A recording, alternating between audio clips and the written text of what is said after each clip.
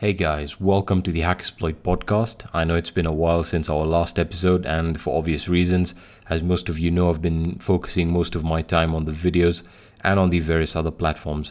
But I've got a lot of requests by you guys to actually keep this going, and that's what I'm going to do. Of course, I've been pondering over the various ways we can improve upon it by having guests and discussing more open topics, generally related to technology, not really focused on cybersecurity. I thought why not keep the ball rolling and let me know what you guys think of these episodes. I'll be uploading them every week, so again, let me know what you think. And without further ado, let's get started. So in this particular episode, we're going to be talking about the SimPort hack. Now, the prelude to this podcast was inspired, or really this podcast was inspired by a blog post I read, I think about a day ago, all in regards to the SimPort hack. And it was an article on Medium, and I will not be sharing the author's name, but I will share the link. And of course, the discretionary permission to use this will also be obtained to sort of spread awareness. But in any case, I'm going to be reading a few excerpts from this article that really explains the port hack and how this particular individual was affected by it. So, just get cozy and let's get started. So I'm just going to read the title here. So the title is The Most Expensive Lesson of My Life, Details of SimPort Hack. All right, so that's pretty much the title. And I will leave the link to this article in the podcast notes or the podcast description, and also on YouTube if you're watching this on YouTube. So let's get started. So it starts off with the introduction, and I'll go through that, and we'll sort of branch off as we move along, and I'll sort of give you a few tips here and there on various things you can do for your own personal security. So let's get started. So it starts off with, I lost north of $100,000 last Wednesday. It evaporated over a 24-hour time span in a SimPort attack that drained my Coinbase account. It's been 4 days since the incident, and I'm gutted. I have zero appetite, my sleep is restless, I'm awash in feelings of anxiety, remorse, and embarrassment. This was the single most expensive lesson of my life, and I want to share my experience and lessons learned with as many people as possible. My goal is to increase awareness about these types of attacks and to motivate you to increase the security of your online identity. And that's the particular goal of this podcast, or this podcast episode, is to increase awareness of this attack and help you improve your online security before you get targeted by this attack. Now, a SimPort attack has been there for quite a while now. Of course, it's been getting popular as we move along, and I'll sort of get into this right now. So these are the details of the attack. So you might be asking yourself, what exactly is a SimPort attack? In order to describe the attack, let's examine a typical online identity. The diagram below should look familiar to most people. So I'm just going to read out to you the diagram. It's essentially a flow chart or a chart that essentially explains how you essentially operate in relation to your mobile device, your SIM card, your primary email account, and your other websites or your other accounts that use your primary email account. So let's get started with you. So you have a mobile device. It could be any device. It could be an iPhone, a Samsung device, whatever the case. You then have a SIM card, which again is going to be your phone number. And your SIM card binds your phone number to your mobile device. All right. Now, your mobile device is now binded to your SIM card, and your SIM card is binded to your mobile phone number. So that means you have already a good link there. And you then create your primary email. That could be with Gmail or whatever. It could be with any email hosting provider. And you then set up two-factor authentication with your mobile device, and concurrently your mobile number, which is linked to your SIM card. All right, and you then use your primary email account to register on other sites like Facebook, let's think of like hackersploit.org and stuff like that. And then most of us, of course, have the primary email account that is connected to a lot of other online accounts. Now, most of us also have the same or use the same mobile number that can be used to recover your email and to recover your email and password for that particular account should you ever forget it. So that is where two-factor authentication comes into play, which many people say is quite important, and rightfully so. However, this new attack targets two-factor authentication in a very interesting way. All right, so let's talk about authorized SIM porting now. Now, authorized SIM porting is the ability to port your SIM card to another device, and this is a service that mobile carriers provide to their customers. Now, I'm not really sure how many mobile carriers actually provide this directly or are able to change your number on the fly. As far as where I live, I don't think that's possible. You have to actually physically get a new SIM card, and you have to provide, all the identity, information in regards to the identity. So you need your ID card or your ID identification card, so on and so forth. So essentially, it allows a customer to request their phone number be transferred to a new device. In most cases, this is a perfectly legitimate request. Obviously, many people lose their phones and they want to get their number back on their new device. And that's just one example. So this happens when you upgrade to a new phone or you switch mobile carriers, etc. Now, a SIM port attack is a malicious port performed by an unauthorized source, which is the attacker. So the attacker ports your SIM card to a phone that they control. The attacker then initiates the password reset flow on your email account. A verification code is sent from your email provider to your phone number, which is then intercepted by the attacker as they now control your SIM card. So the diagram below outlines this attack step by step. So what's happening here is your attacker, of course, you have you and your attacker.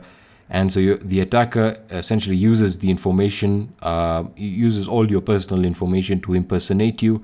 And of course, to spoof your mobile provider, they then request you to essentially port your SIM card to a new device that they control, of course. And then they essentially begin the email password reset, which essentially is for your primary email address so that they can hack all your other accounts.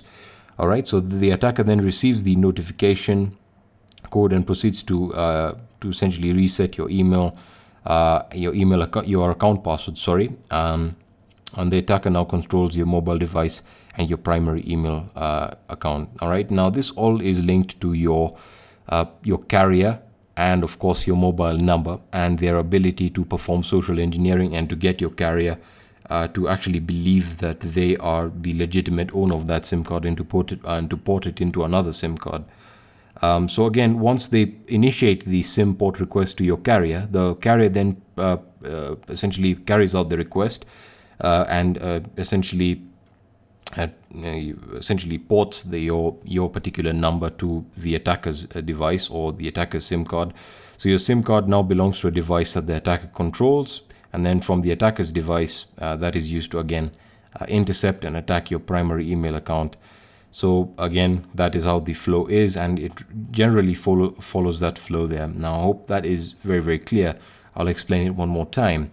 The attacker essentially impersonates you and performs social engineering to get your carrier to port your SIM card into theirs or your phone number into theirs. And then once they control your phone number, they're able to essentially attack your main email. And of course, once they essentially initiate the email password reset, they essentially are able to reset your password because they have the mobile device or the mobile number that you use for two-factor authentication.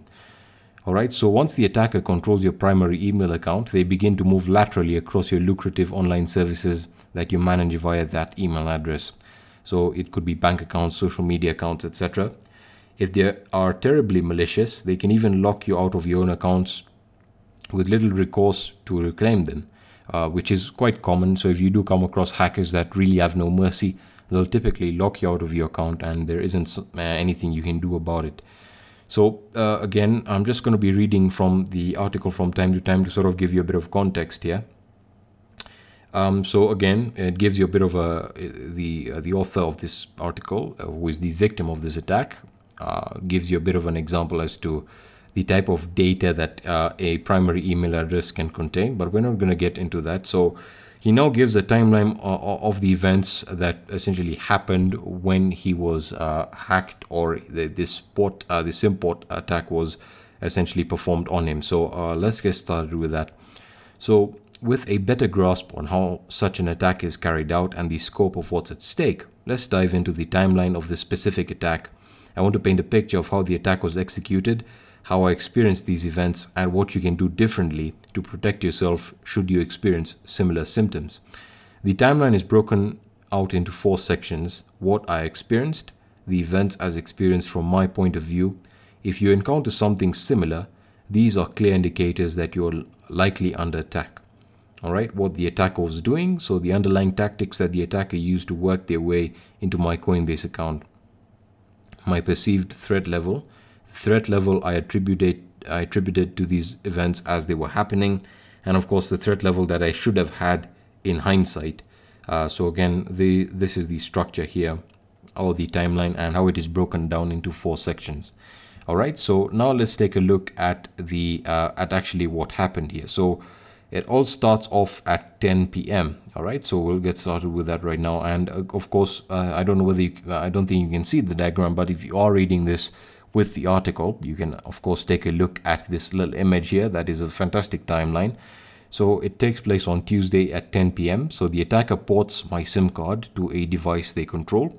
So his perception, or my perception, is I am in bed, I'm looking at my calendar for the next day when I notice that my phone doesn't have any cellular service.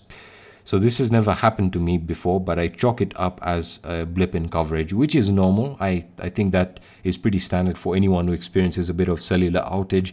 It's probably something with the signal. That's what many people would think. So let's proceed.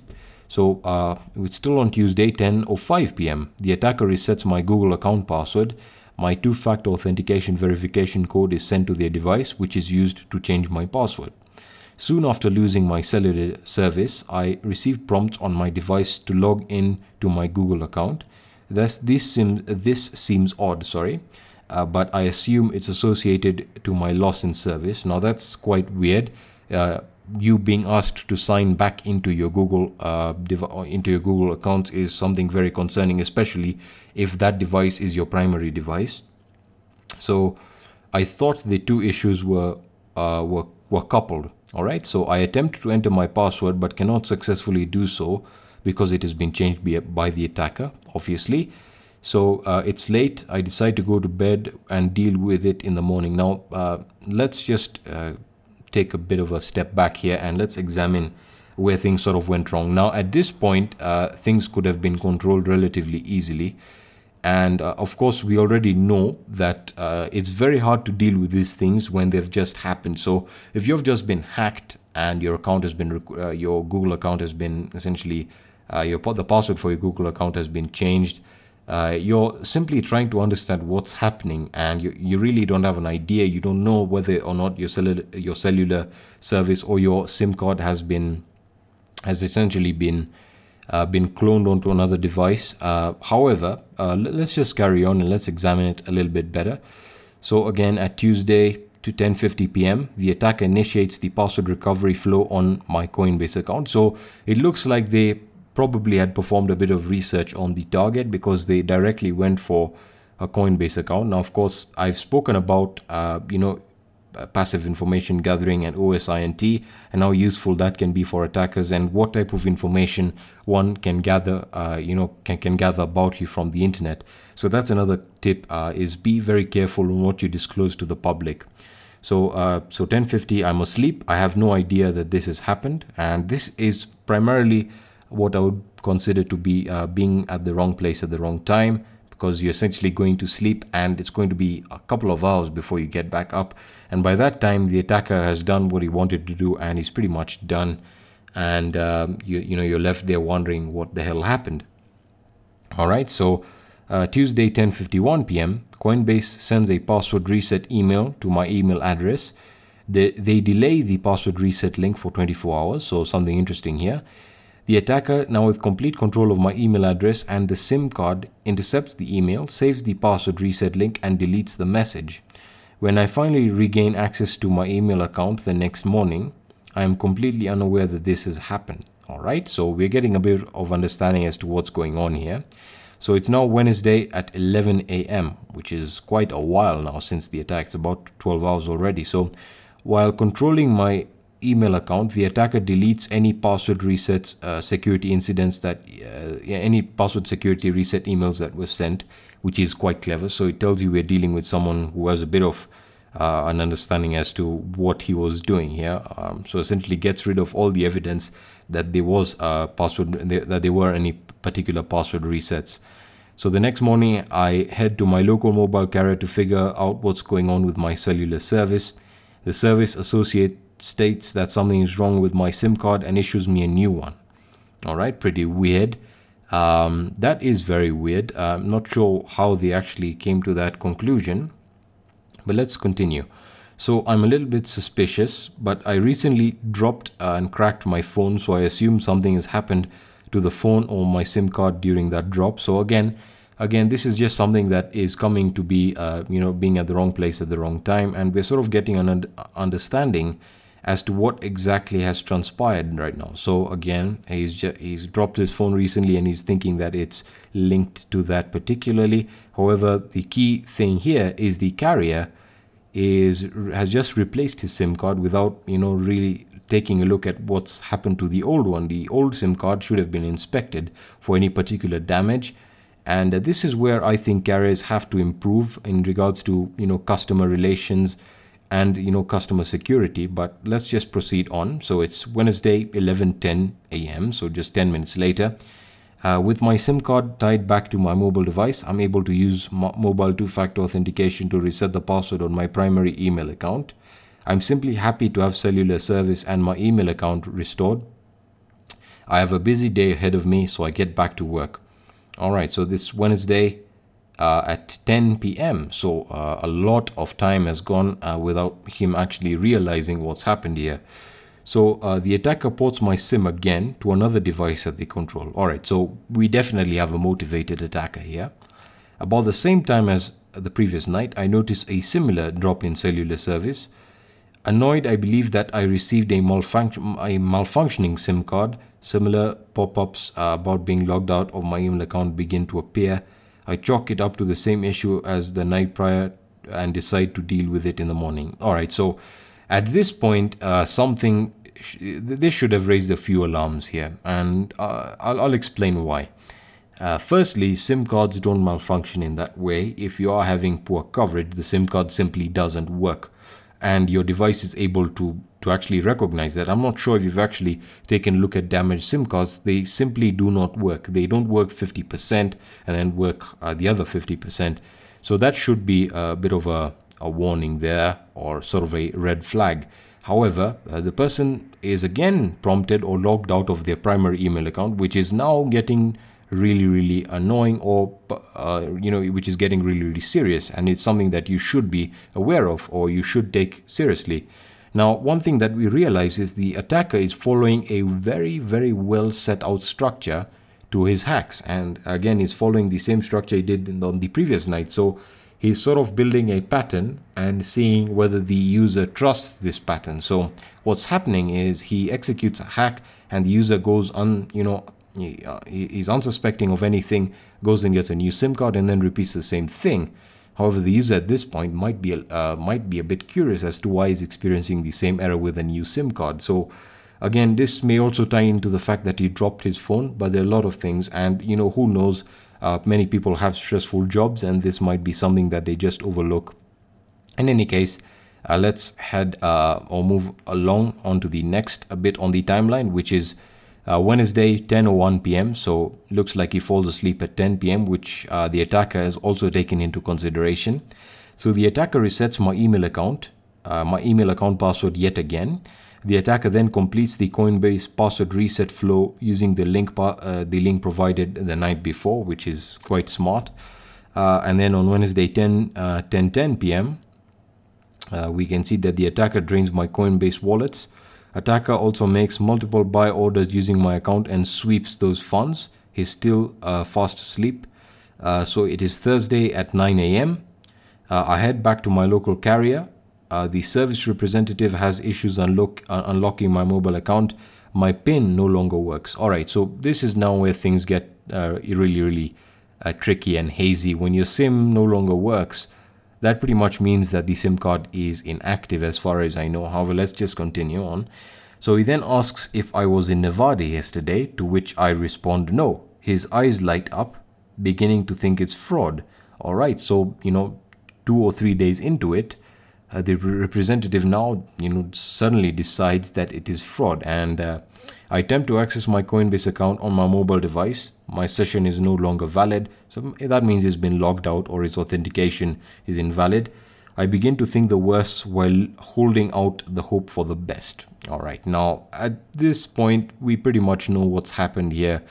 And what looks to have happened is a very, very coordinated attack, and more of which can be sort of explained as we move along. However, on Thursday, 11:13 a.m., Coinbase customer support confirms that a user was able to gain access to my account the night prior and has swept all funds to an on-chain address outside of Coinbase.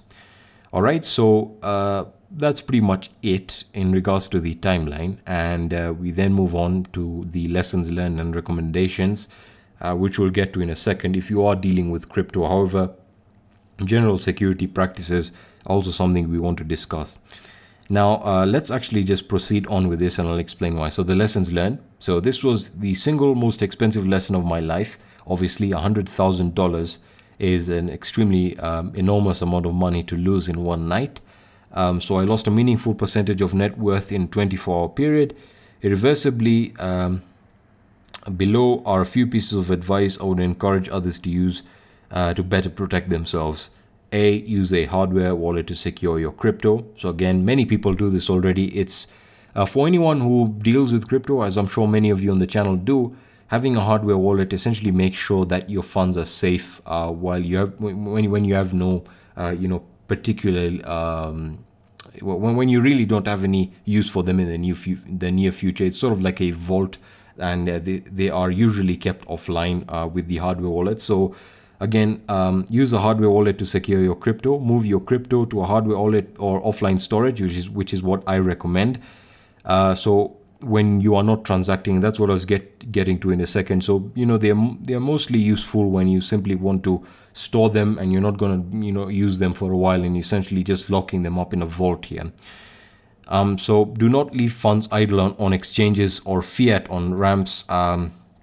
So I treated Coinbase like a bank account, and you have absolutely zero recourse in the case of an attack. I knew the risks better than most, but never thought something like this could happen to me. And this is another symptom that many people face, is the symptom of I never thought this will ever happen to me, and the fact that many people think that things like this just aren't going to happen to them, which is absolute nonsense. If you are not secure, this is primarily what happens. And I don't really blame the individual because he had enabled two-factor authentication and assumed that that was enough security. Rightfully it was, and the main point of failure here was his carrier actually performing the SIM port for the attacker. So again, I can't really blame him, but of course he could have taken action much earlier and prevented his funds from being lost. He pretty much would not have been able to prevent his primary email from getting hacked, but there you are. So again, the second piece of advice here is SMS-based two-factor authentication is not enough. Regardless of assets and or identities you are trying to protect online, upgrade to hardware-based security, i.e. something physical that an attacker would have to physically obtain in order to perform an attack. While Google Authenticator, which I'll get to in a second, and Authy can turn your mobile device into a piece of hardware-based security, I would advise going a step further. Pick up a YubiKey that you physically control and cannot be spoofed. So this is quite interesting, and that's why Google created the Google Authenticator, which I personally recommend. And many exchanges that I know, and one that I'm working on, which is Numex Exchange, does have the Google Authenticator option, which essentially means you really cannot port any type of, regardless of whether you port it, the authenticator is going to be the primary piece of software here that controls whether or not you can access that particular exchange or that platform. So again, make sure you also increase your two-factor authentication and also include tools like Google Authenticator and Authy. We then have the third piece of advice, which is I already mentioned, which is reducing your online footprint, which is essentially to reduce the urge to needlessly share your personal identifiable information. So your birth date, location, pictures with geolocation data. all that stuff. So again, it's all about the amount of info you put out there, and many people really just go ahead and release everything into the world, which is what happens in this particular cases where there is identity theft, where someone can literally impersonate you, where they can get your ID number, and people just reveal that online, which is really weird, or reveal it over emails or over documents, unencrypted communication, and all of this stuff all leads to what we get now, which is a basic form of identity theft, which is what happened, during during the SIM port here. And there you go. So that's what hackers, that's what they live for. So let's take a look at the other piece of advice here, which we are pretty much getting to the end of this all, which is Google Voice 2FA, which is Google Voice two-factor authentication, which I think is okay. Although, again, you're simply adding more layers of security, which is a good thing. So in some cases, an online service will not let you support hardware-based 2FA, which is okay. I get that. Not many websites actually allow you to use Google Authenticator, which is weird. They rely on weaker SMS-based two-factor authentication. So in these cases, you might be better off creating a Google Voice phone number, which again cannot be SIM ported, and using this as your two-factor authentication recovery number. I won't go as far as that. Google Authenticator is pretty good, but if you are in a position where a platform or website does not offer that functionality, then again you can use Google Voice 2FA. And we move on to the last piece of advice here, which is creating a secondary email address. So instead of binding everything to a single email address, create a secondary address for your critical online identities, bank accounts, social media accounts, crypto exchanges, etc. And do not disclose this to the public. So do not register or use it to register on sites that are known to actually disclose this information, whether they do it purposely or not. So emails are very, very easily found by performing various Google Docs or by using tools like the Harvester. And the disclosure of these particular emails is because many websites actually reveal this, for contact information, all that stuff. So that's something to take into consideration. Essentially, creating a private, separate, secondary email address for all your critical accounts, like your bank accounts, your crypto exchanges, etc. And we move on to the last piece of advice, which is an offline password manager. So use a password manager for your passwords. Even better, use an offline password manager like Password Store, or what I recommend, which is KeePass. I really recommend using KeePass. It's absolutely fantastic. And that's pretty much all that this blog post covers. And we do have a bit of an ending here, or sort of like a last comments from the author. So, given my naive security practices, I probably deserve to get hacked. I get it. It doesn't make it hurt any less, and passing judgment dilutes the thrust of the story, which is to let others know how easy it is to be victimized, of course, and to start to use that knowledge and the recommendations above to prioritize the security of your online identity. All right, and that is pretty much it. This was on Medium under the CoinMonks category, which you can check out. I will be linking the link to this post, and of course, this podcast episode will be released with permission from the author. And if you are listening to this, then you already know it's been done. And let's close in over there, and let's talk about what actually happened and what could have been done. Now, of course, as we were going through it, I mentioned that the main point of failure here was the carrier actually porting that particular SIM.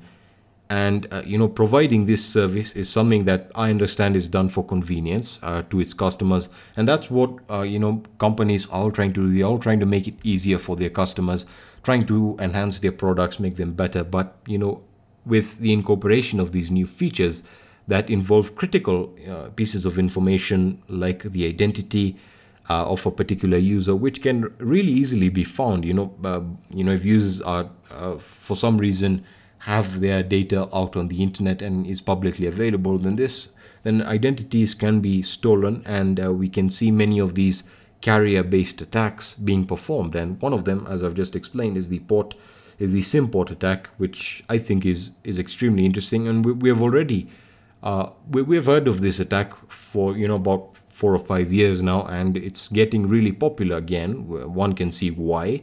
Once carriers get lax on security, especially when it comes down to services like the SIM ports, where I get it, they're trying to provide an essential service, but with that they should take the necessary precaution to make sure it really is their customer who is performing this particular SIM port, and to actually look at the time in which it's being done. Someone's doing something at 10 p.m. that might be, or might give you an idea as to, hey, we should look into this. We should ask them for additional pieces of information, or whether they can take a picture with their ID card, or whether they can upload a picture of the ID card, stuff like that. Something that would essentially stop the attacker there. If that would have been done, we wouldn't have actually experienced this attack. However, the victim also has a part to play in this, mostly because on the first night only his email was hacked, and we can obviously see that the hacker was attacking their Coinbase account, because that is where they went to directly. And crypto is, because of its anonymous nature, it is becoming very, very, very lucrative and sort of enticing for attackers, mainly because they can steal money, and nothing much can be done about it. Because of its anonymous nature, no one can really find out. Once they've performed the necessary, once they've taken the necessary actions of tumbling, all that stuff. I'm not going to get into it. Probably explain that in a later video. Once they've done all of that, no one really knows where the money has gone, and the attacker could be in any country. And it looks like he's protected himself quite well, and he knew what he was getting into and what his target was.